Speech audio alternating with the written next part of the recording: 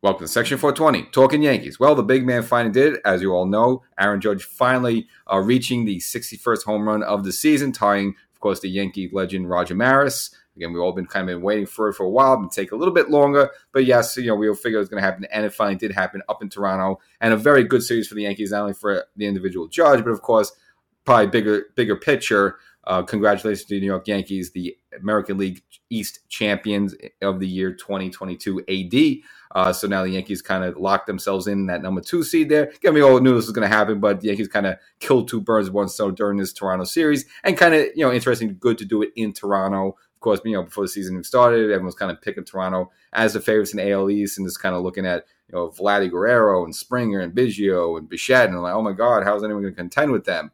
But ultimately, the Yankees able to dance, parade, and pour champagne on their field there. So kind of good to stick them to that way. So we'll get into the whole series. And, of course, my thoughts on the whole Judge hitting the 61st home run. But before we get there, make sure you subscribe to the podcast. So this is exclusive for you podcast subscribers. So if you want to get more content, again, we got a week left in the season, of course, and playoffs are going to be just around the corner before you know it. So make sure you get updated in all the little rants and raves and raps and all the cool little stuff that comes with being a podcast subscriber. So the Yankees are riding high on a 7-game win streak. Unfortunately, had 4 games against the Boston Red Sox where Judge wasn't able to get the 61st home run.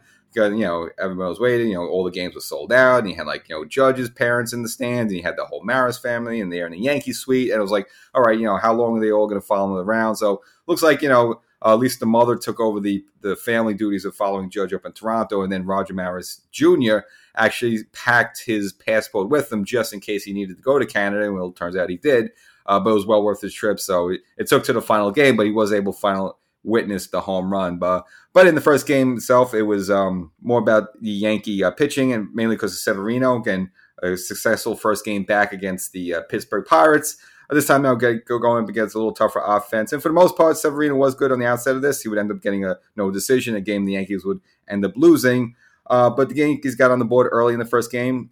So Torres in the first inning, and Torres been, his bat really been coming alive in September with a sacrifice fly, put the Yankees up 1-0. And then in the second, kind of Fleffer, not really known for his power, able to hit one over the left field wall there, his 4th of the year, put the Yankees up 2-0. And again, Severino's cruising pretty well along in the game, actually didn't allow a hit until the 4th inning to Bo Bichette. But unfortunately, this would lead to a bit of a rally there for the Blue Jays. And with 2 runners on, Toesca Hernandez would hit a 2-run double, tying the game at that point.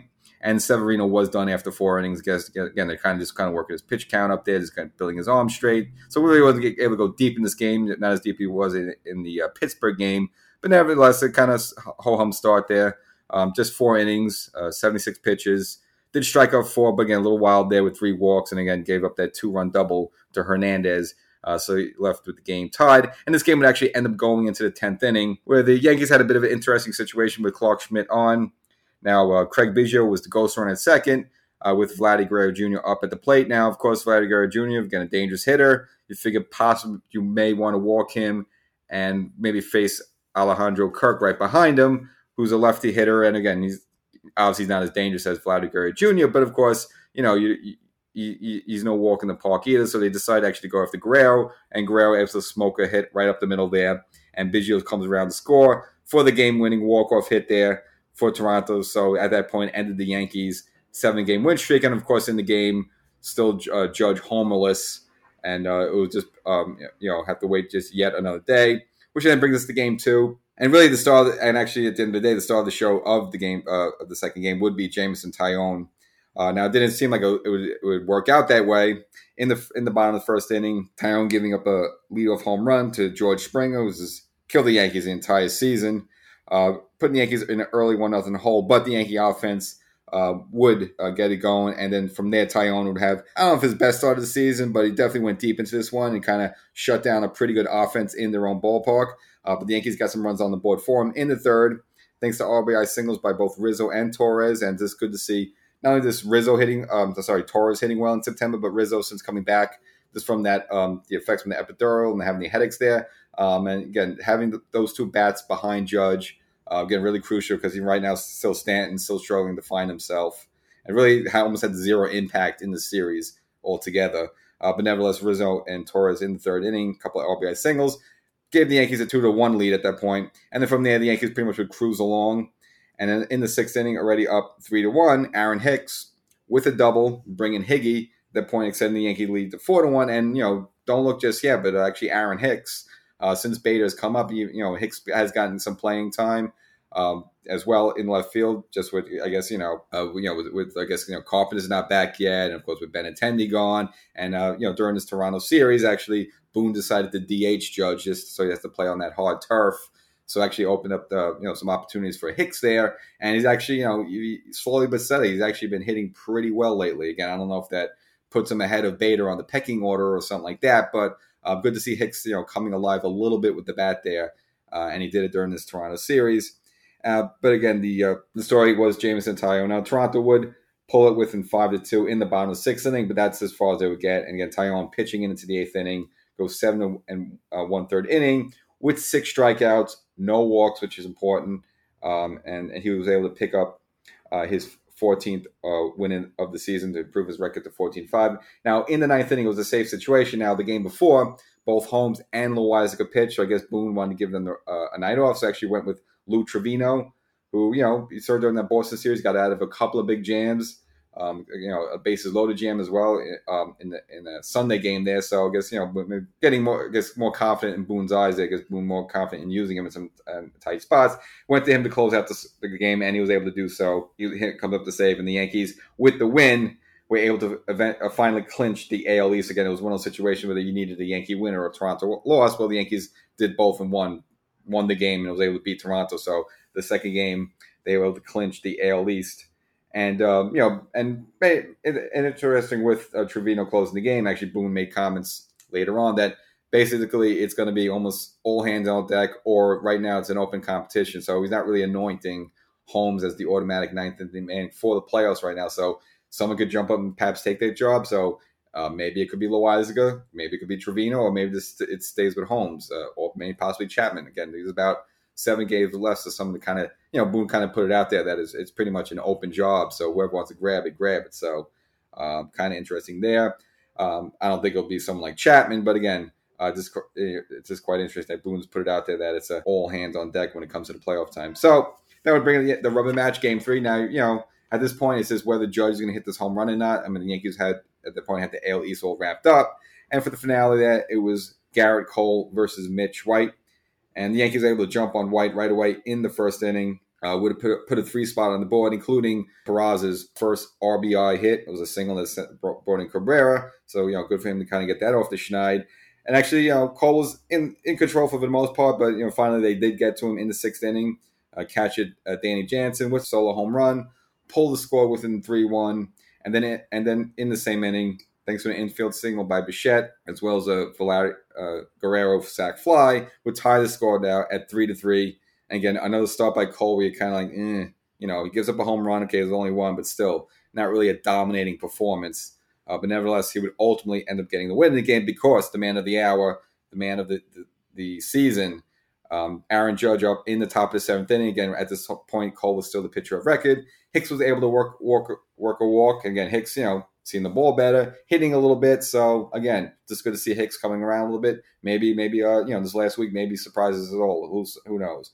But nevertheless, with Hicks on, Aaron Judge against lefty Tim Miza, works the count there and is able to take a 94-mile-per-hour sinker, pull it to left field, late, kind of a low laser. I don't say it was a low laser shot, but it wasn't like a rainbow shot home run, kind of a line drive type of home run to left field. And finally, Judge off the schneid there, hitting his 61st home run of the season. Again, what we've been waiting for the entire season. And it was a situation where, there was a Toronto fan kind of leaning over this. The ball actually bounced off the wall and ended up going down into the Toronto bullpen. And, of course, they were able to retrieve the ball easily. There was a Toronto fan who maybe had a shot at it, but I think people are giving him grief for no reason. I mean, look, this is some fan in the stands. I mean, it wasn't like, an easy play to make. You'd have to bend down there, and who knows, you can even fall over if you lose your balance a little bit. Now, would the ball be worth $1 million? I don't know. But it's like, it wasn't like an easy catch that the fan blew. I mean, look, was there a play to be made? Yes. But it wasn't an easy play, a no-brainer play, especially if someone who's like a non-athlete,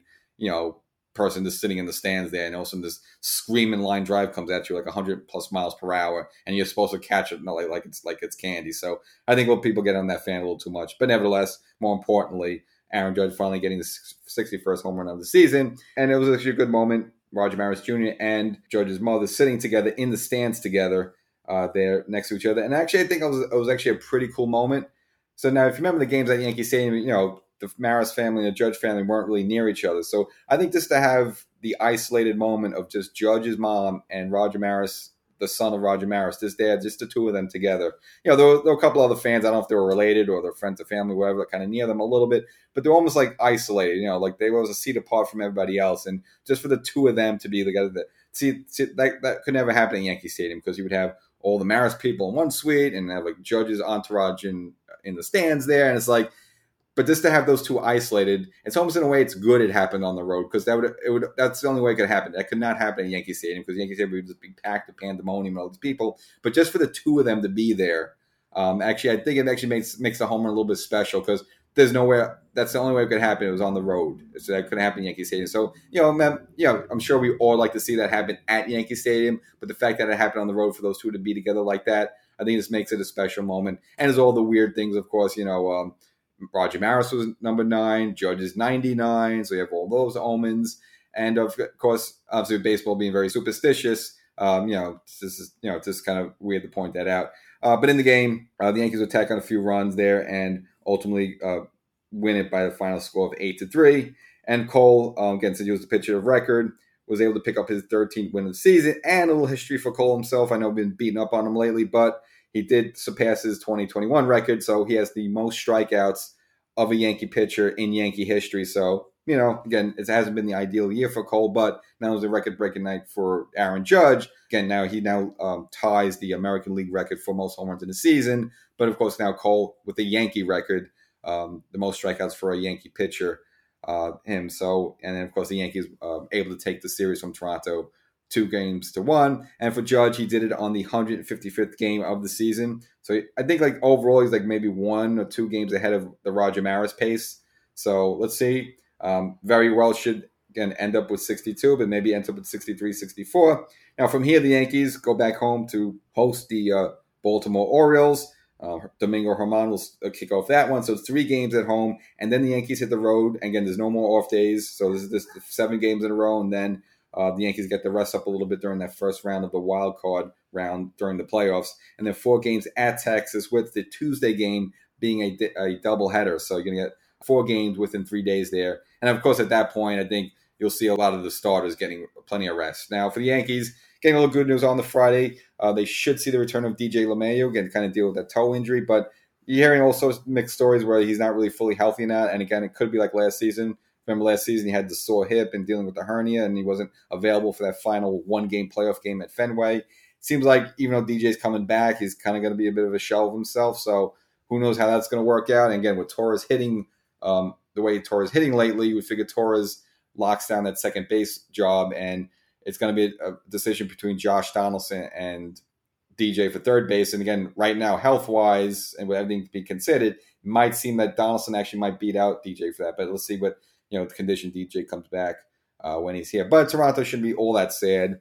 With a loss to the Orioles afterwards, Toronto is actually able to officially clinch a playoff berth. So they'll be involved in the mix. And again, maybe down the road, the Yankees will face them again. That remains to be seen. But at least Toronto, they do qualify for the playoffs. So that kind of puts a damper on Baltimore's. They had a bit of an outside chance, but didn't seem like they were going to get in, even though they did have a great second half of the season. And for them, at least that organization should be proud. Again, after a lot of 100-loss seasons and this miserable seasons lately, at least, Baltimore at least put a good season for themselves, and we'll see how they are next year. So everything, the big cahoots out of the way, Judge got the monkey off his back, hitting number 61, how to bother him. But I think the good news with that is that you saw that all these games, he pretty much didn't go outside the strike zone. He had a ton of 3-2 counts, got a bunch of walks, so it wasn't like he was just swinging out of the zone or swinging wild. He kind of stayed within his game. Figured at some point would happen. Now the Boston pitches, he did. I'm not gonna say. He did get some pitches to hit by them. They weren't exactly, very gracious about him, and they were pitching him tight as well.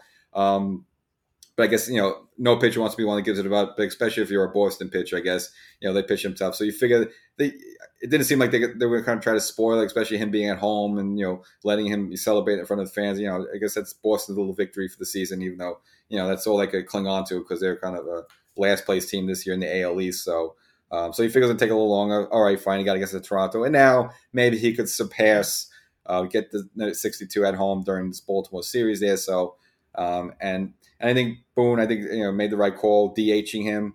So, giving him his at-bats in Toronto, but DHing him just to give him a little break a little bit, just give him a little rest.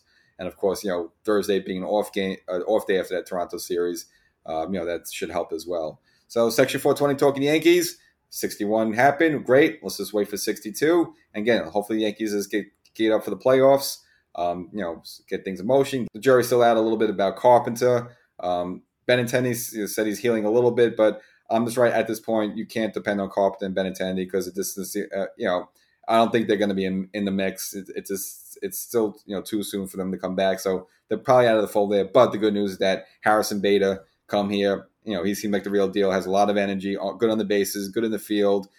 Been decent with the bat, getting poking some singles there through the hole. So again, if we can't get Carpenter and Benintendi, at least Bader's in the mix. And again, we've seen Aaron Hicks being just a little bit better. I'm not going to say he's good, he's great, put him on the postseason roster, but at least he's finally making a case for himself. So we'll catch you on the next one, and hopefully by the time we're talking next time, Judge will have number 62, or even better yet, 63. Catch you later.